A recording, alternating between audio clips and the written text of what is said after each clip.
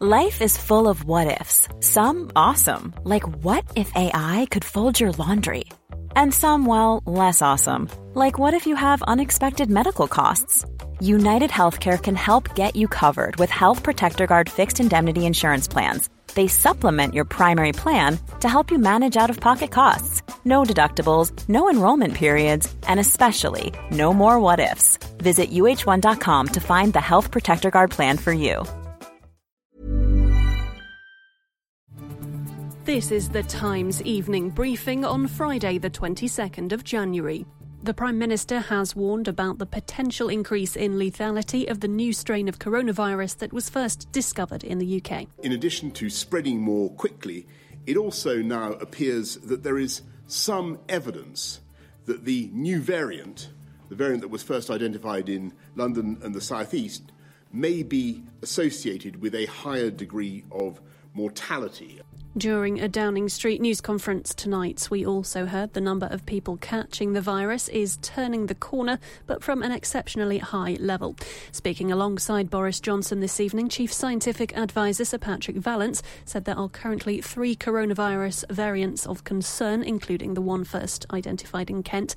But he said there's evidence to show that vaccines will be effective and people with antibodies will be protected against the new strain. Individuals who've been infected previously and have generated antibodies appear to be equally protected against original virus and new variant. So there's good clinical data as well to support the idea that the vaccines should be as effective against this virus as against the old one, or thereabouts. Today it's been reported that there has been a drop in the COVID-19 R number. It's now estimated to be between 0.8 and 1. That's down from 1.2 to 1.3. A hard-hitting TV advert will be broadcast tonight as the government toughens its messaging for people to obey lockdown rules.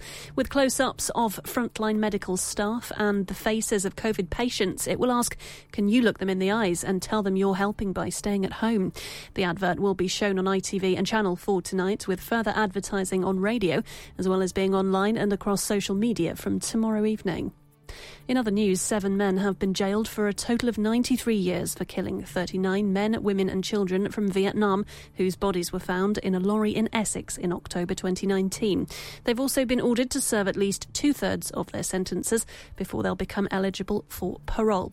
Alex Dibble has more for Times Radio. The victims had made desperate attempts, the judge said, to contact the outside world and break through the roof of the container as the temperature inside reached 40 degrees. He described their deaths as excruciatingly painful.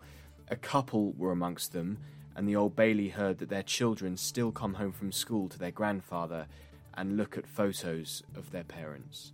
Donald Trump's impeachment will be sent to the US Senate on Monday. He's accused of incitement of insurrection after his speech to supporters earlier in the month was followed by deadly riots at the Capitol building in Washington, D.C.